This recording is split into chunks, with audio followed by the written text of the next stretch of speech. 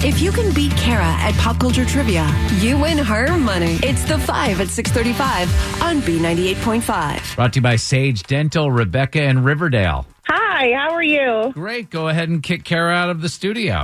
See ya, Kara. Bye, Rebecca. Good luck. Thank you. We're going to ask you 5 pop culture trivia questions while Kara stands outside the room. We'll call her back in, ask her the same questions. If you answer more right than Kara, you'll get $100 of her money.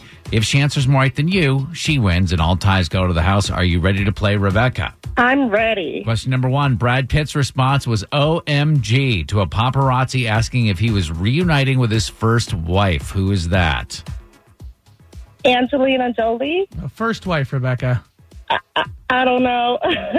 Number 2, Meryl Streep and Anna Wintour had lunch in New York City yesterday. What movie did Meryl portray Anna in?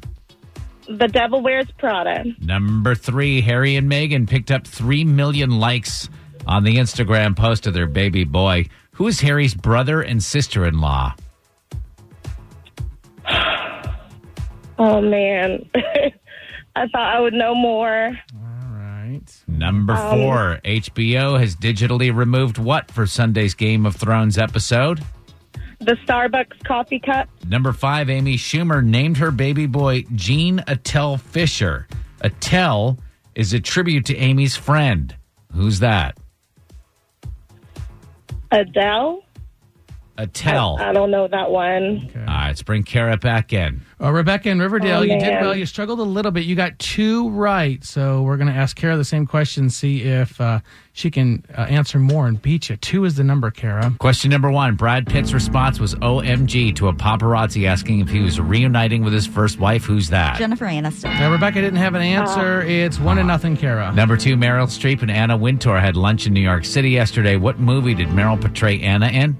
The Devil Wears Prada. That's what Rebecca said. Kara, it's 2-1. Number 3, Harry and Meghan picked up 3 million likes on the Instagram post of their baby boy. Who's Harry's brother and sister-in-law?